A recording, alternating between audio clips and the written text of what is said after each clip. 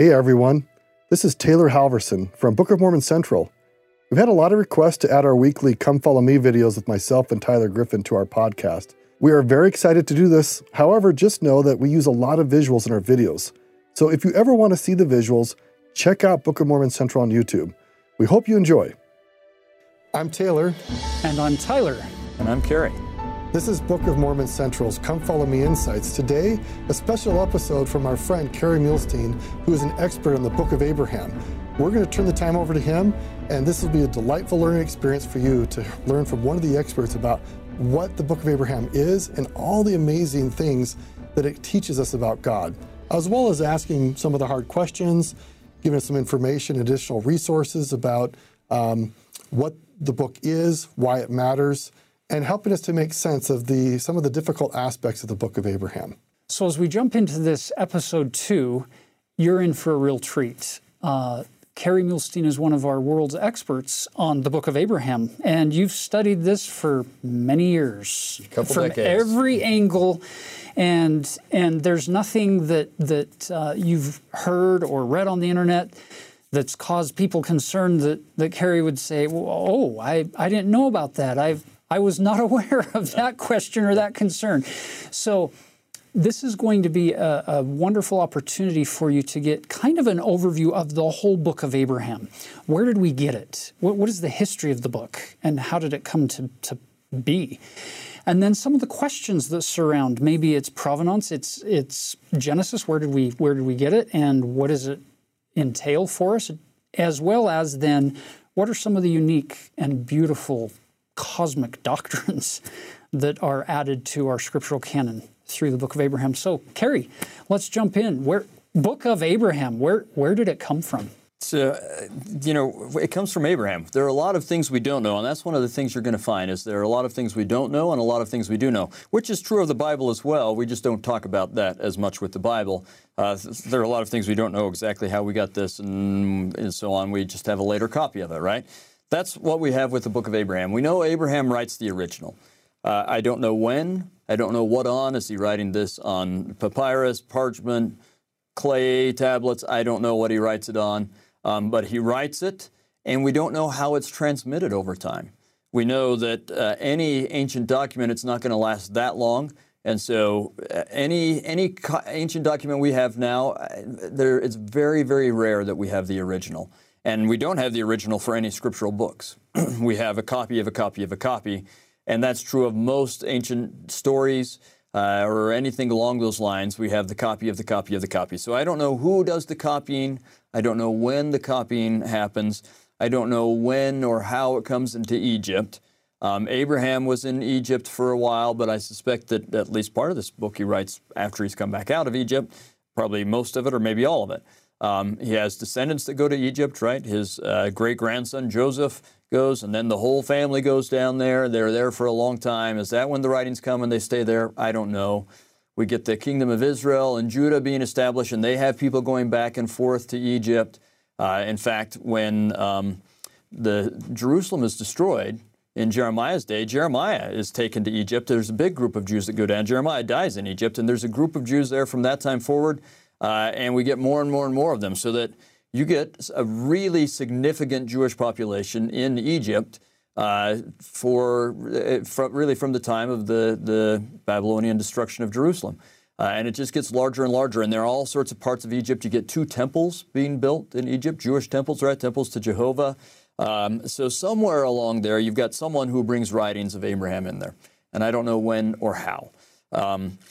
Which, by the way, is very helpful to understand, because some of the attacks against the Book of Abraham say, well, Abraham could never have written these papyri because they don't date far enough back to hit Abraham's time. Yeah, which is silly. I mean, so just to give you an example, that we can date the papyri that Joseph Smith ended up with to about 200 BC. All right, Abraham lives about 2000 BC, so that's a bit of a gap, right? But just as an example, the earliest copy of the book of Isaiah we have is also from 200 BC.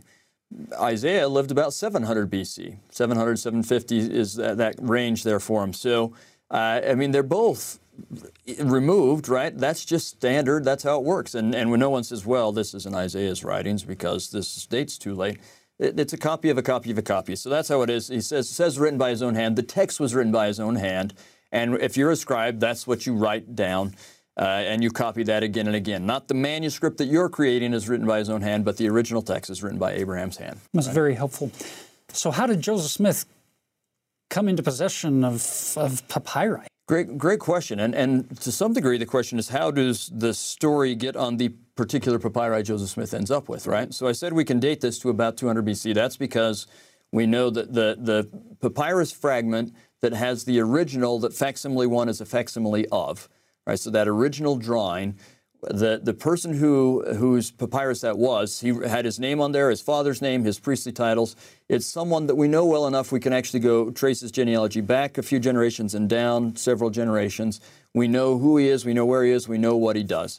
And so he's a priest in Thebes. Interestingly enough, a priest in Thebes who is interested in rituals that have to do with slaying people who disrupt the religious order of things, interested in rituals that protect people, that protect people, interested in creation accounts and astronomy, all of which is in the Book of Abraham, all right? There. So, and we know he has a role in all of those things.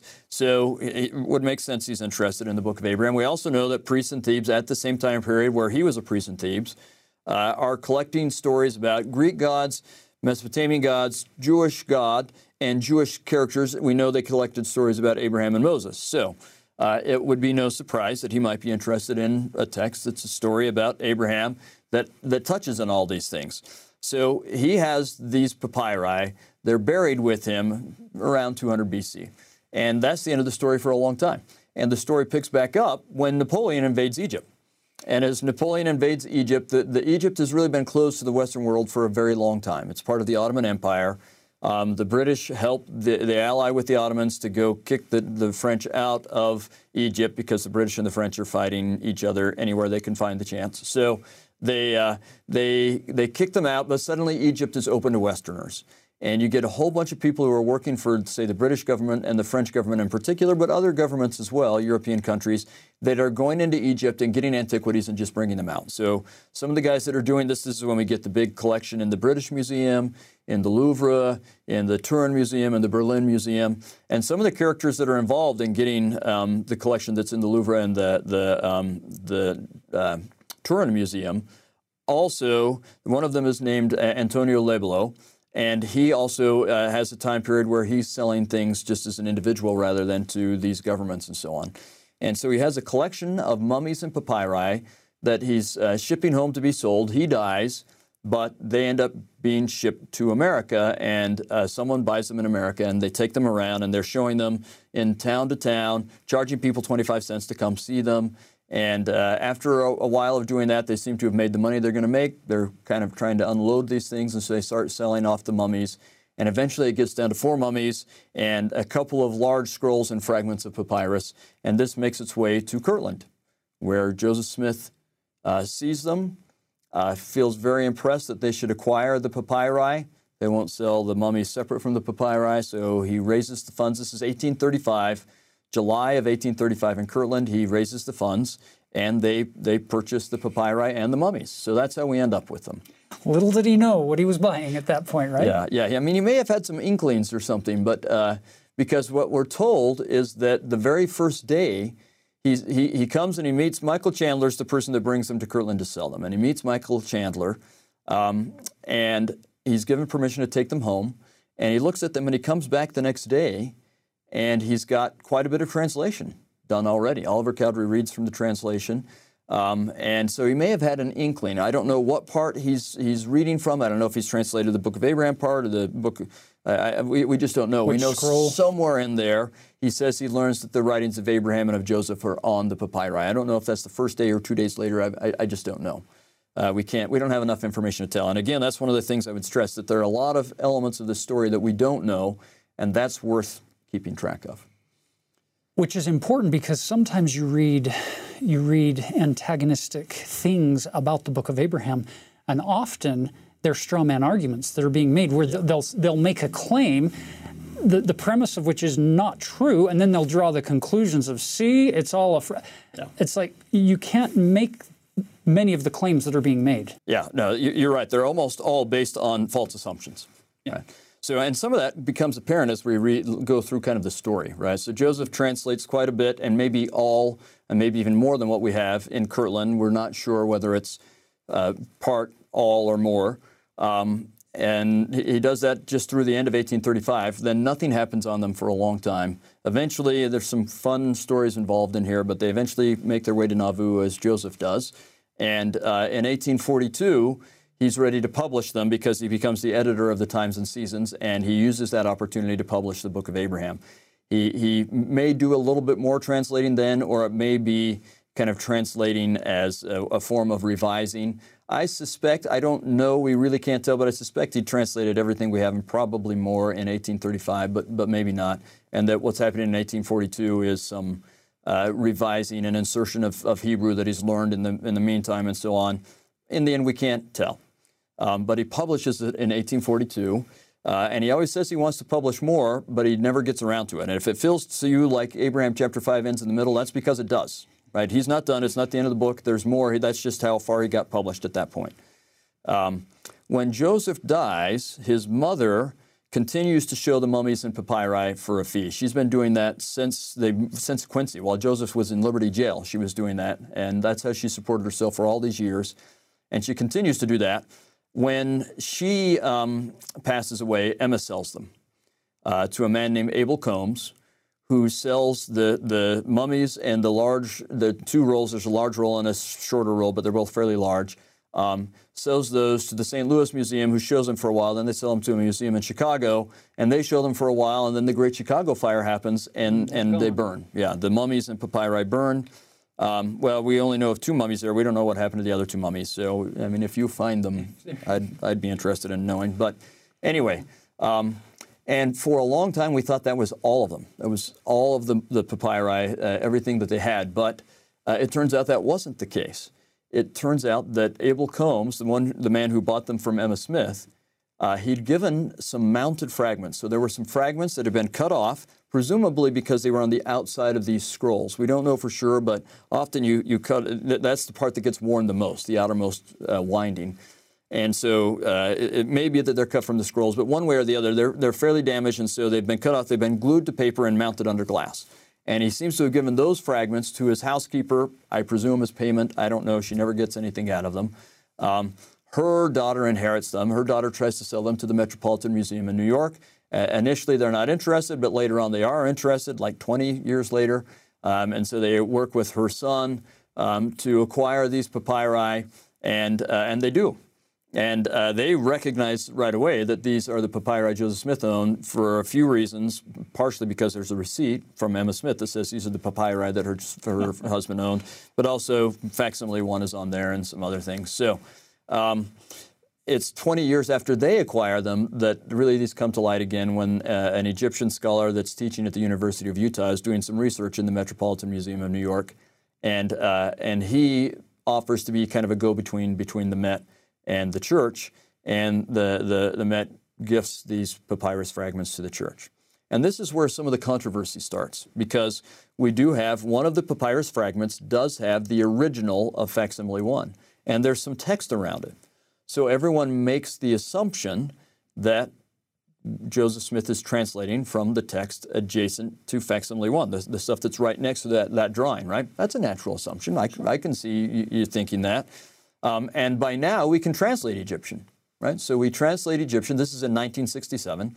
Hugh Nibley's the one that starts to work on this right away and recognizes that it's a copy of what is known as the Book of Breathings. It's an Egyptian funerary document designed to help you get where you want to be in the afterlife in the state you want to be in. Interestingly, it has some creation and protection motifs. It's actually kind of similar in content in some ways to the Book of Abraham. Obviously a different story, but similar purpose in some ways.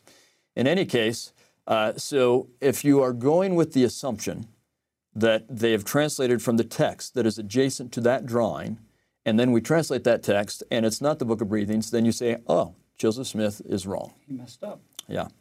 But the problem is that most people didn't recognize that was an assumption. And that's what you'll still hear today. People will say, this is what he translated from, and that's not what it says. And we have to, if we're going to be honest, intellectually honest researchers, we have to say that's an assumption.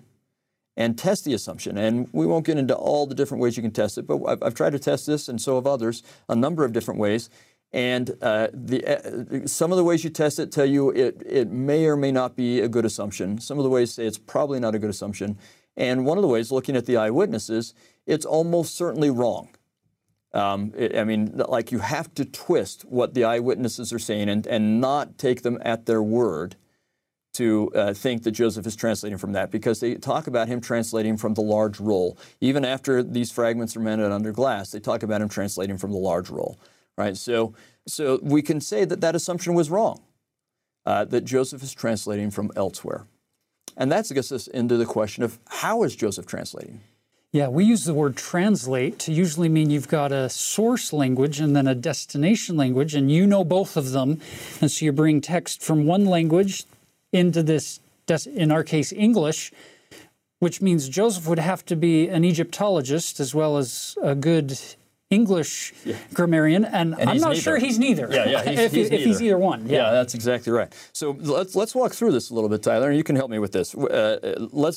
He doesn't tell us really anything about the translation process. He doesn't really with the Book of Mormon either. He never does. He doesn't let us into the back room of the translation process on any of this. There's a part of me that thinks it's because it's such a heavenly and out-of-this-world experience that he really can't describe it, and he may not fully understand it himself, right? It's something it's the power of God, and he knows it's working. I would have a hard time describing to you my inspirational experiences, right? They're not that easy to describe. So I think that may be part of why, in the end, I don't know. But let's say, okay, Book of Mormon. You just described how we usually think of translation, right? Got a text in one language, you give it text in another language. How does the Book of Mormon compare with that? What happens with the Book of Mormon? So it's fascinating because Joseph gets these plates that are written in, we find out later, Reformed Egyptian. Early on it says in the language of the Egyptians. Joseph doesn't know the first thing about Egyptian at that point. Right. And so it's revealed by the gift and power of God on the Urim and Thummim and later on the seer stone, this idea of God brings these words to light. Because Joseph is not an Egyptologist. Right. He cannot translate that record. So in this case, the text is actually physically present. Joseph doesn't know how to read it. God gives him a translation, and often he's not even looking at the actual text, right? It's just happening through a different process, a revelatory process, right? Yeah. So that's one of his translation projects. The next one is what we call what Joseph called the new translation of the Bible. We call it the Joseph Smith translation. How does that process stack up with what we, our kind of standard idea? Yeah, that's beautiful because he has a King James version of the Bible in English, so it's not really a translation because it's already in English. Not the way we use the word. Not the way we traditionally use that word.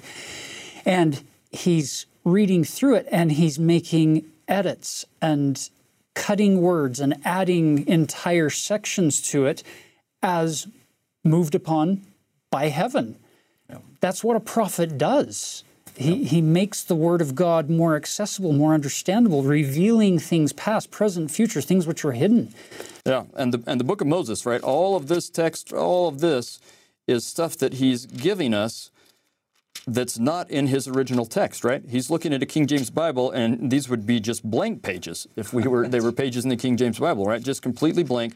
All of this is stuff that's not in the original text, that he is giving us as pure revelation from God, right? Right. And that's one of his translation projects. There is another one we don't talk about very often, and that's in section 7. Oh, yeah. Right, so section 7, he sees a parchment that John wrote. I don't know if he even sees what's written on there.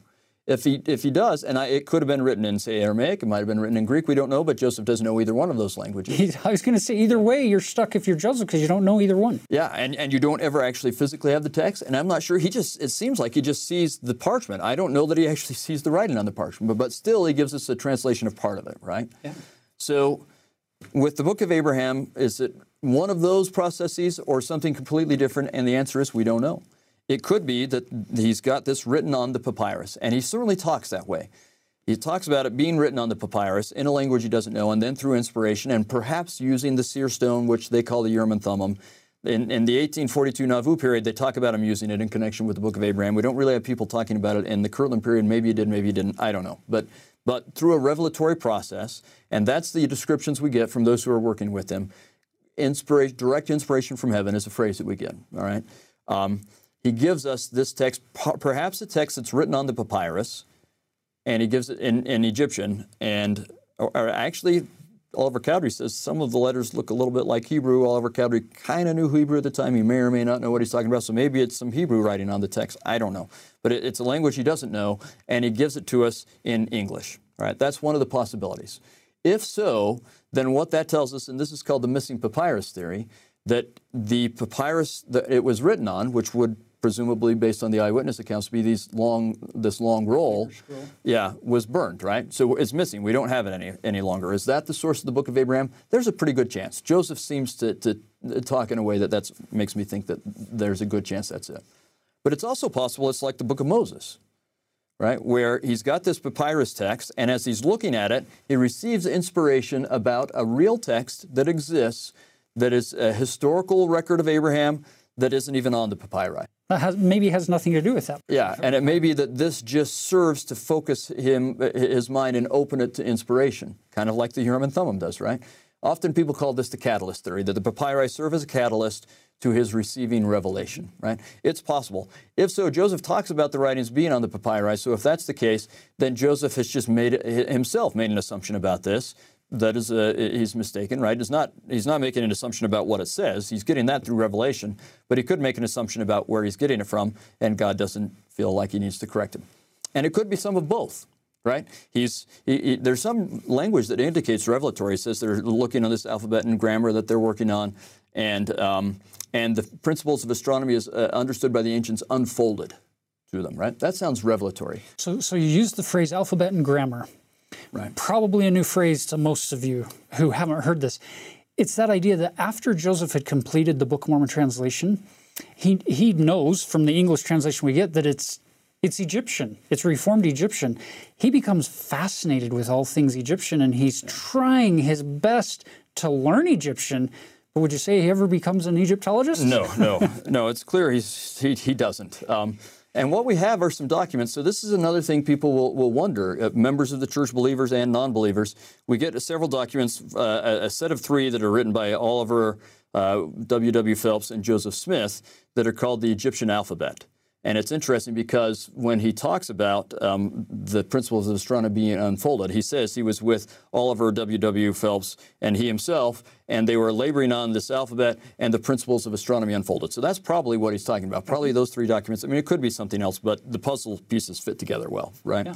In any case, so he has that, and then we get seemingly created after that, and this seems to be mostly by W.W. Phelps, who is absolutely nuts about language in every way you can mean nuts. Like, he's so excited about all forms of languages, and he has the craziest, weirdest ideas about them. I mean, he thinks he can translate the Adamic language based on like 3 words that we know of it, right? So, I mean, he's crazy about it. He has crazy ideas, but he seems to, he creates, and Joseph may have been involved in this. We know he's aware of it and looks at it from time to time, but we don't know how involved. Maybe he's heavily involved, maybe he's not involved at all. It seems like it's mostly a W.W. Phelps project. But anyway, he creates this larger thing that's called the Grammar and Alphabet of the Egyptian Language.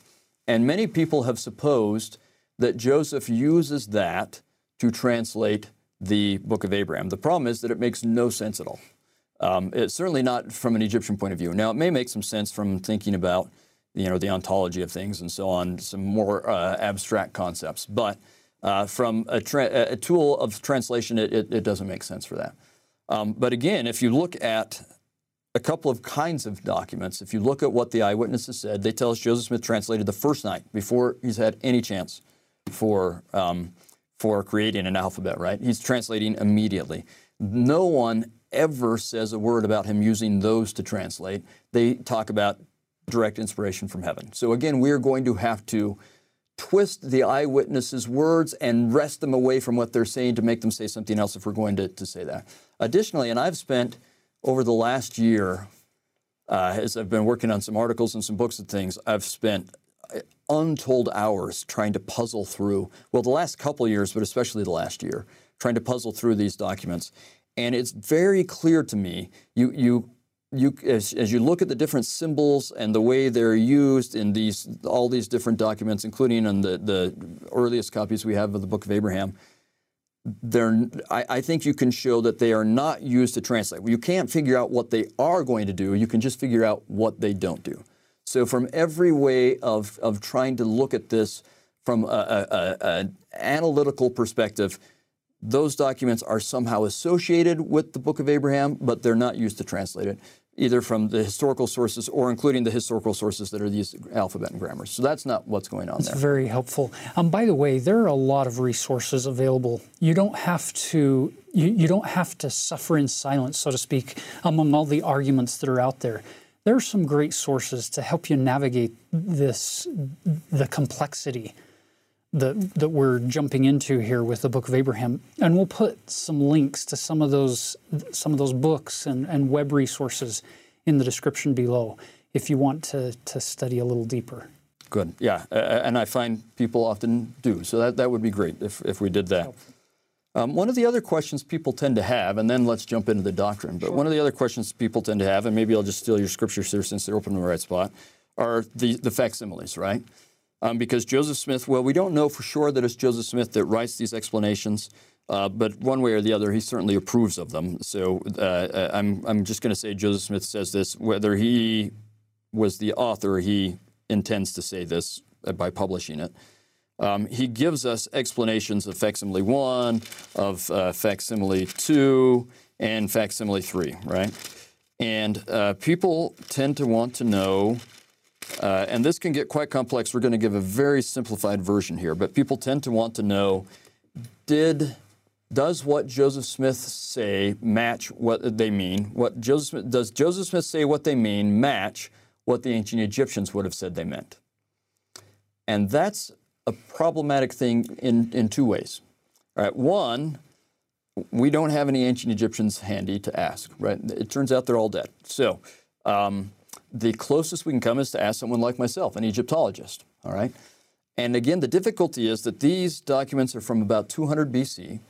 So by this time, you have the kinds of characters and figures we see in here and these kinds of drawings. You have several thousand years of history of symbolic interpretation. And it changes over time. And we don't have as much documentation for this time as we do for, say, some other time periods. So just as an example, the kind of drawing that is facsimile 2 is, and we call it a hypocephalus. Which means behind the head. Yeah, that's right. It's designed to go under the head and give the person directions and light and ability to get where they want to be in the afterlife and be the kind of being they want to be in the afterlife. So you wouldn't have this on a pillow for a living person. No. You would have this on a pillow in a pyramid or in some grave, in a tomb. In a tomb, yeah. Yeah.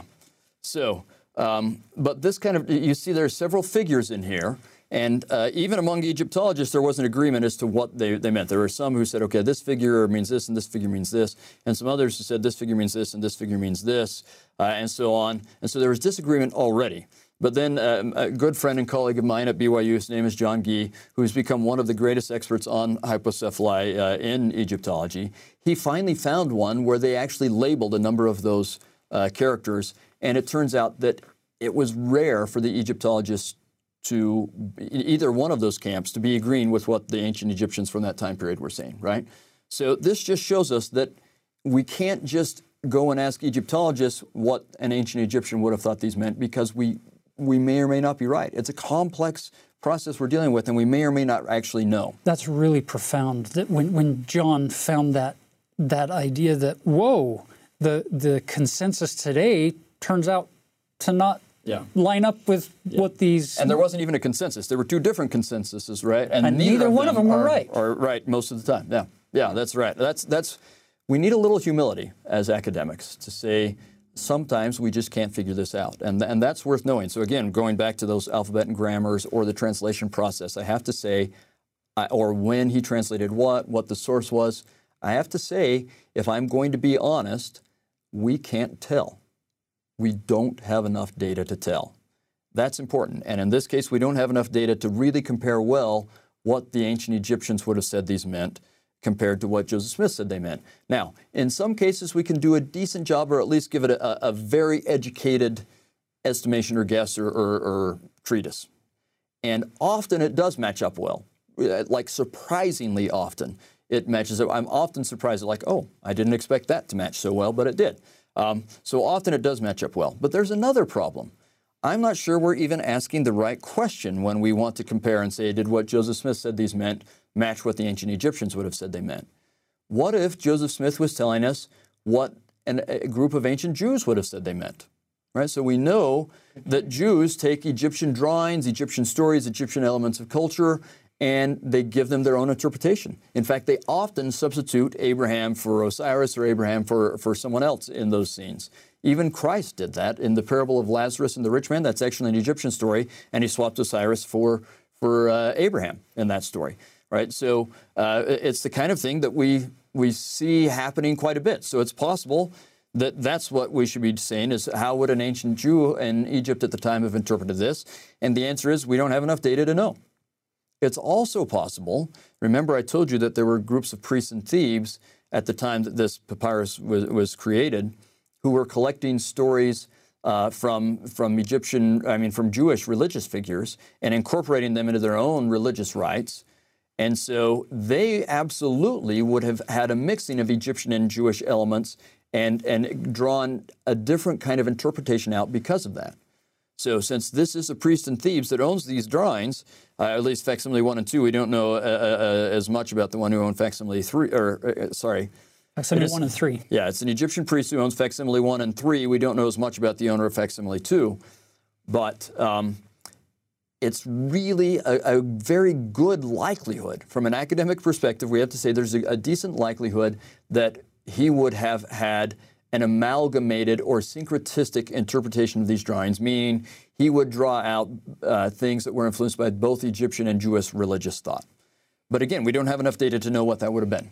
Kerry, this is so helpful, this reminder that we need copious amounts of humility and meekness when we enter this discussion, because our assumptions, they're so potentially fraught with error at any one of these phases through history or from different cultures borrowing or reading in. It's just very, very helpful. And frankly, these questions that arise with the Book of Abraham, a Book of Abraham studies and issues that people have and struggles they have, it really generally arises from what we'd call hubris or academic arrogance, feeling like we can say more and do more than we can. And people are led away by that arrogance and that overreaching and overstating of academic abilities, whereas a dose of humility would be helpful for everyone. That's beautiful. And I'll also say it may be that Joseph Smith is just telling us what we should get out of them spiritually, regardless. It may be that it's being revealed to him what he should teach the Latter-day Saints and what they should learn from it. So in the end, again, we have to just admit we don't know. So at the end of that discussion, I think it kind of ties into the similar concept in the Book of Mormon, with the coming forth of the Book of Mormon. And you get that great passage in 2 Nephi 27, which contains more variation from its Isaiah equivalent in the Bible than any of our other Isaiah chapters in the Book of Mormon. And it's there where you get this coming forth of the book and the words of the book being given, and he's pretty careful how he separates out the book from the words of the book, the plates versus the translation. And then you get those two verses where God says, I am able to do mine own work. Yeah. And it's the academics of the world, the intelligentsia, if you will, they can't explain it, but I'm able to do mine own work. I got this. Yeah. And I think we need to bring some of that into the Book of Abraham as well, as God's voice echoing in the back of our mind with him saying, I know what I'm doing, and I know how to do this when it comes to Scripture. And I think that's where I've written about this several times, the idea that we should recognize our different avenues of learning, value them all, but recognize what they're capable of doing. So there are several different avenues of learning, but let's compare kind of the academic method with the revelatory method, right? We should pursue both. Absolutely, God tells us to study in our heart and our mind, and by studying faith and all sorts of other things, right? But we need to recognize the limitations we've just talked about with the academic method. And if we're trying to figure out the things of God, the academic method can only take us so far, and that's not very far. If you want to find out the things of God, at least Paul teaches us, you better learn it from God. It doesn't make any sense to the world. It only makes sense if it comes from God. And that's the method that can teach us those things that the academic method is not prepared to give us. And so both can help us understand the book of Abraham, but only one is going to be able to help us understand the truth of the book of Abraham. That's beautiful. The other's not capable. So with that, then maybe we should talk about other things we can learn from the book of Abraham. Yeah, I was just going to say that's a beautiful segue into, okay, so let's assume that we don't have the book of Abraham. Let's assume that we don't know anything about that process and it's just not part of our history. What did we just lose? Oh, so much. What just went out the door? So much. In particular, so I'll say there are two things that we talk about from the book of Abraham more than anything else, but then I kind of like to maybe summarize it in some ways. One is what it teaches us about premortality. Probably our most clear teachings about premortality are from Abraham chapter 3, and about the Abrahamic covenant. We learn some really key understandings and understand the Abrahamic covenant better because we have this, right? Now, both of those have actually been discussed in earlier lessons, right? You've already done Abraham 3 at the beginning of the year. We just, in part 1 of this, did the Abrahamic covenant, but still, let's see if we can kind of put it together in some interesting ways. All right, so if we go to Abraham chapter 1, and I'm just going to summarize some of these things, and you jump in as much as you would like. We spent tons of time on Abraham 1 and 2 in the lesson, part 1 of this lesson, but still, let's summarize it. We've got Abraham seeking for a covenant, recognizing that there's something more for him, and he needs to get it from God, seeking for it and finding it. And remember how he says it, I've sought thee, and now I have found thee. It's all about him finding God or his relationship with God, right? Included in there is the fact that within this relationship, God will support him and protect him. And as we said, there are some people he supports and protects in a different way. He lets them die, but I think he supports and protects them in the hereafter. But in this covenant relationship, he's leading Abraham by the hand, almost literally, not quite, but almost, as he takes him off of an altar, brings him into a promised land, takes him down to Egypt, back into that promised land, right? All of this is about Abraham and having that relationship with God. We get the establishment of the covenant in chapter 2, which is really in depth about the covenant and about God leading them after they've had this covenant. And I'll just say this, we didn't have time to go to it into it even more in depth in the part 1 of this. But in my mind, and I've studied the covenant really intensively for years, and I've written lots on it, the core central element of the Abrahamic covenant is our relationship with God. That's the purpose of establishing it. It's why God did it. It is all about creating that relationship. And then, of course, the core element in that is that God loves us, and our primary responsibility is to love God, right? That's the core. Relationship with God, loving God, and him loving us, all right? So far, we've seen that happening quite a bit. Then we get Abraham chapter 3. Wonderful, complex subject that I know you've talked about before, but let me just... If you have an infinite switch in your mind, you want to turn it on when you start reading chapter 3, because it gets big really fast. And so everyone should go and look at that episode again, but I'll just give you the kind of Cliff Notes version. Abraham is told by God that he wants him to teach some things in Egypt. And he, first of all, will teach him about astronomy. And when he's teaching him about astronomy, he says, you've got orbiting bodies. And anytime you have an orbiting body, there's one that's greater than it and one that's lower than it until you get to God. Or Kolob, which is next to God, that's the greatest of them all. All right, so he teaches them this about astronomy, and then he says, now I want you to teach them, what I really want you to teach them is what I think. I use that as a model or an example or an allegory or whatever you'd like to call it to teach them about our relationship with each other and God. Because he says, just like for every orbiting body, there's one above it and one below it, for every intelligence. And he will define intelligence later, as doing what God asks, and we can combine that with Section 93 and others, and I think we can get this idea of light and truth, okay? So the amount of light and truth we have determines our intelligence, as it were. So we're not talking synaptic relapses firing in the brain and IQs and that kind of thing. We're talking light and truth. The amount you're like God in terms of light and truth is a brief summary of that, all right? So just as with every planet there's one above it and one below it, so it is with intelligences. For every intelligence, there is one above and one below. Then let's at least read verse 19. This is the key here. And the Lord said unto me, these two facts do exist, that there are two spirits, one being more intelligent than the other. There shall be another more intelligent than they. I am the Lord thy God. I am more intelligent than they all.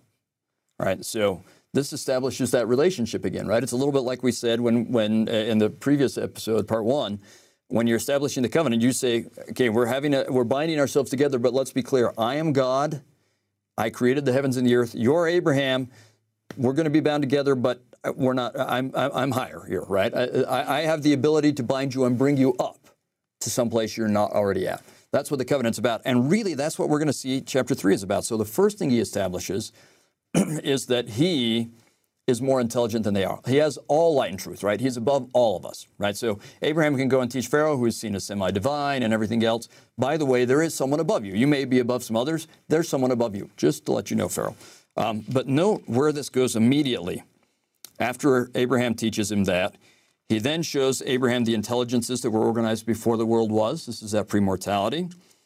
He says there are some who are noble and great, and Abraham is one of them. And then Abraham sees this vision where there is one that's like unto God. This would be Christ. And he says, we will go down, for there is space there. This is verse 24. And we will take of these materials, and we will make an earth whereon these may dwell, and we will prove them herewith to see if they will do all things whatsoever the Lord their God shall command them. So we're going to give them space. We're going to give them light and truth and see if they act on it. And then he tells us what happens if they do or don't act on it in the next verse. And they who keep their first estate shall be added upon. And they who keep not their first estate shall not have glory in the same kingdom with those who keep their first estate.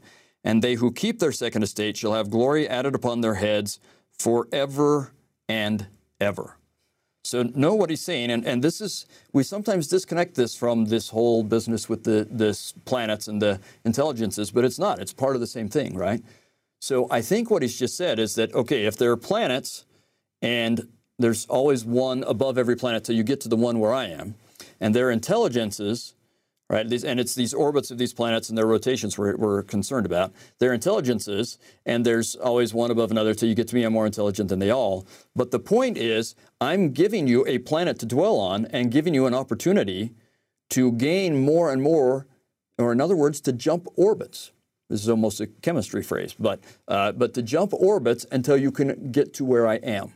I'll give you more light and truth, or glory is the phrase he uses in verse 26, but more light and truth or glory forever and ever, really implying, and you can keep gaining glory until you come to where I am, that you can gain my orbit. He encapsulates that in the phrase in verse 26, and they who keep their first estate shall be added upon. Right. You're not the same.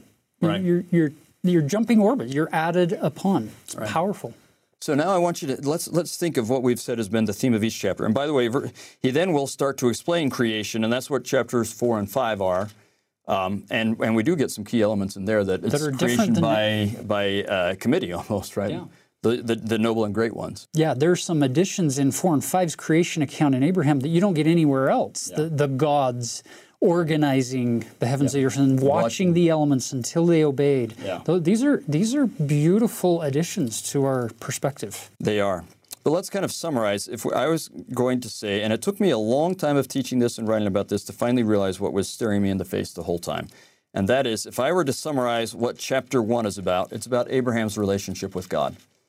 If I were to summarize what chapter 2 is about, and the establishment of the covenant, it's about Abraham's relationship with God. If I were to summarize what chapter 3 is about, it's about our relationship with God and our ability to join Him there. I'm seeing a pattern here. Let me guess, right? Chapter 4? Yeah, well, again, that God created this earth for us that what He talked about in chapter 3 can happen, or in other words, we can grow and have a higher, wholer relationship with God.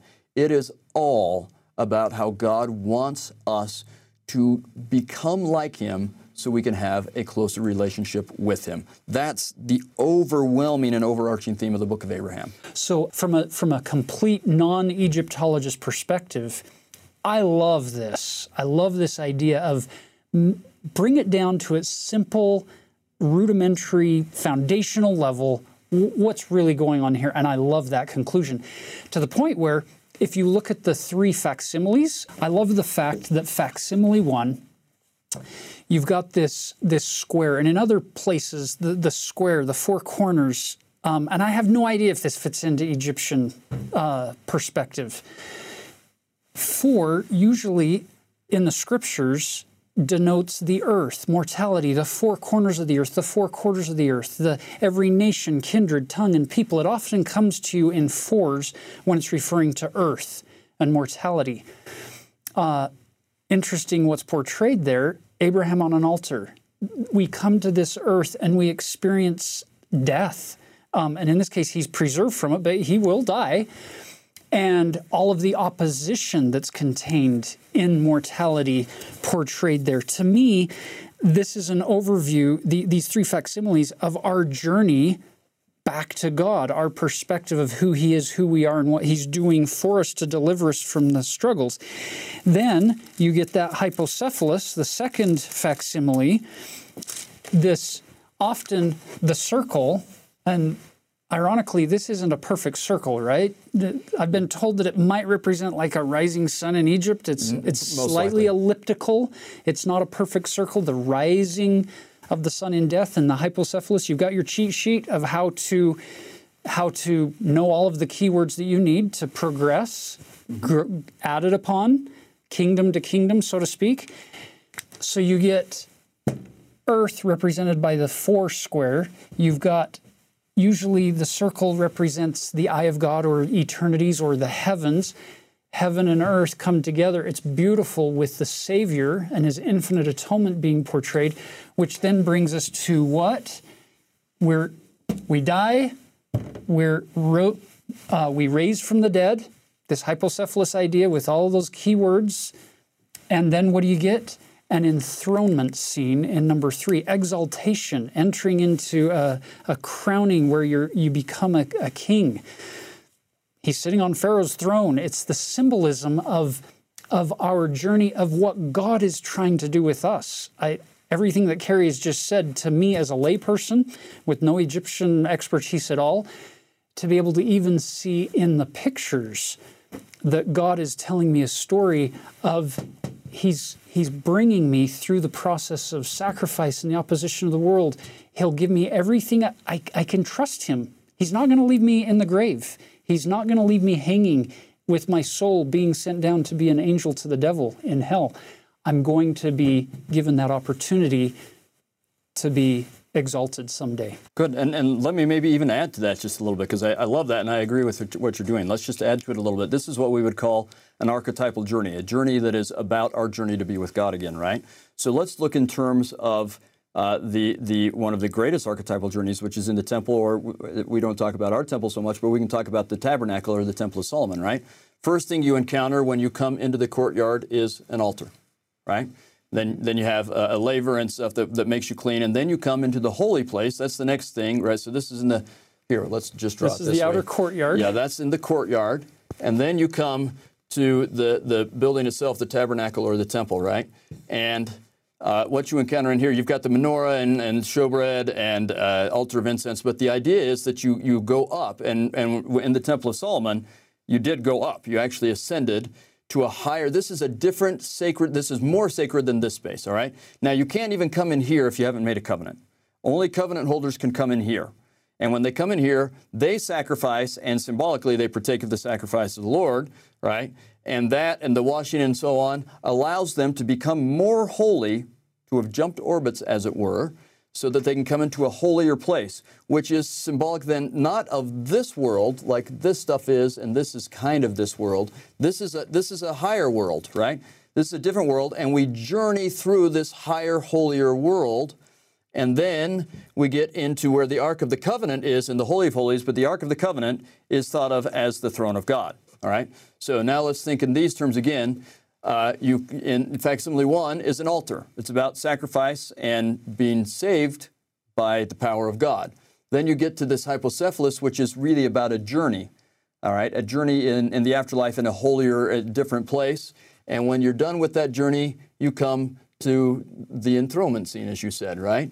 And it's really the same thing.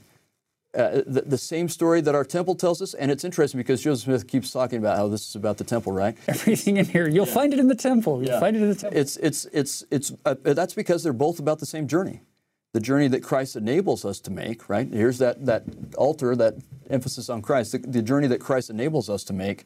that will bring us jumping orbit to where we can be with and be more like God. And maybe I can also say this, Tyler, that we spent the first bit of this little episode talking about all sorts of questions and so on. We wanted to know the history, but also questions people have. And we talked about different avenues for learning. Mm-hmm. And I would plead with anyone, whether you have questions about the Book of Abraham or anything that you have questions about, pursue both avenues of learning. But what I find is that so often people pursue the academic method, and when they're doing that, they stop the revelatory method. If you'll do what we've done here, which is at the end we're going through the doctrine, the text and the doctrine. Pursue every other method of learning that you want to pursue, but at the same time, pursue this. Read the text. Read these doctrines we've been talking about. Read what it teaches you about how you can be with God. If you're doing that, I believe you will experience the revelatory method. You're so foolish to pursue one and not the other. Right? I just can't imagine why anyone would do that, but that's typically what happens. Never, ever, ever stop pursuing this method and reading and studying the text and the doctrines, and you'll get your answers. From pursuing both, you'll get your answers, but don't give up on this while you're doing the other. That exact same principle could apply to your approach to the Book of Mormon. Yes. Because there are a lot of people who make a lot of claims about the Book of Mormon without ever actually immersing in the book itself. They're just immersing in what other people have said about it or what they assume to be true about it without actually diving into it. The same thing applies to the Bible. As time has progressed and as we've learned more and more about ancient societies and ancient languages and cultures and customs, the Bible has come under greater scrutiny. And that has caused some people to completely abandon their faith in God, their belief in anything divine, because they find some inconsistencies or some struggles with the way the Bible comes to us today. And Carrie, I love what you've done. You've shown the same thing for the Bible as the Book of Abraham. We don't have all of the answers. We don't know all of the whys and the wherefores of how we even got the book in any of these cases. But we have the book, and it would be, like you said, foolish to ignore reading the book and just read what the world's experts would tell us about the book and about where it came from rather than diving into it and trying to apply those principles that we've learned to our own life. Yeah, I would say take a lesson from Joseph Smith, who pursued all sorts of avenues of learning, but he went and asked God. If you want to learn about the things of God, ask God, and do it His way, not your way. So to finish up, again, this is a unique opportunity to have Kerry and his expertise with us today. I want to finish with just one question for you, Kerry. Mm-hmm. We've talked about a lot of things that we don't know, a lot of uncertainties. Could you now just summarize to conclude, and perhaps even with your testimony of what do you absolutely know without any question when it comes to this Book of Abraham? I am grateful that you've asked that question. So I can say, from using my intellectual abilities and academic training, I can know all sorts of stuff about plausibilities, probabilities, and so on. But with none of that am I able to fully know even things that we would like to know, just like history of the text and that kind of a thing, right? Trivial things we can't even fully figure out. The things that I know absolutely, I know because they've been revealed to me. And I find that to be the more reliable and better source for learning these kinds of things. And what I know is that God loves us, that He wants us to return to be with Him, and so He is willing to bind Himself to us through covenant and carry us, and He sent His Son to make that possible. I know that His Son is both the messenger of the covenant and, in a way, the covenant itself. That's what the Scriptures tell us. He's the one that makes it possible for the covenant to be fulfilled so that we are then bound to God and we can eventually become greater than we are, have more light and truth than we have, and be united with God again, all because He loves us so much that He sent His only begotten Son. And that I really do know and can testify of in the name of that only begotten Son, in the name of Jesus Christ. Amen. Amen. Know that you're loved.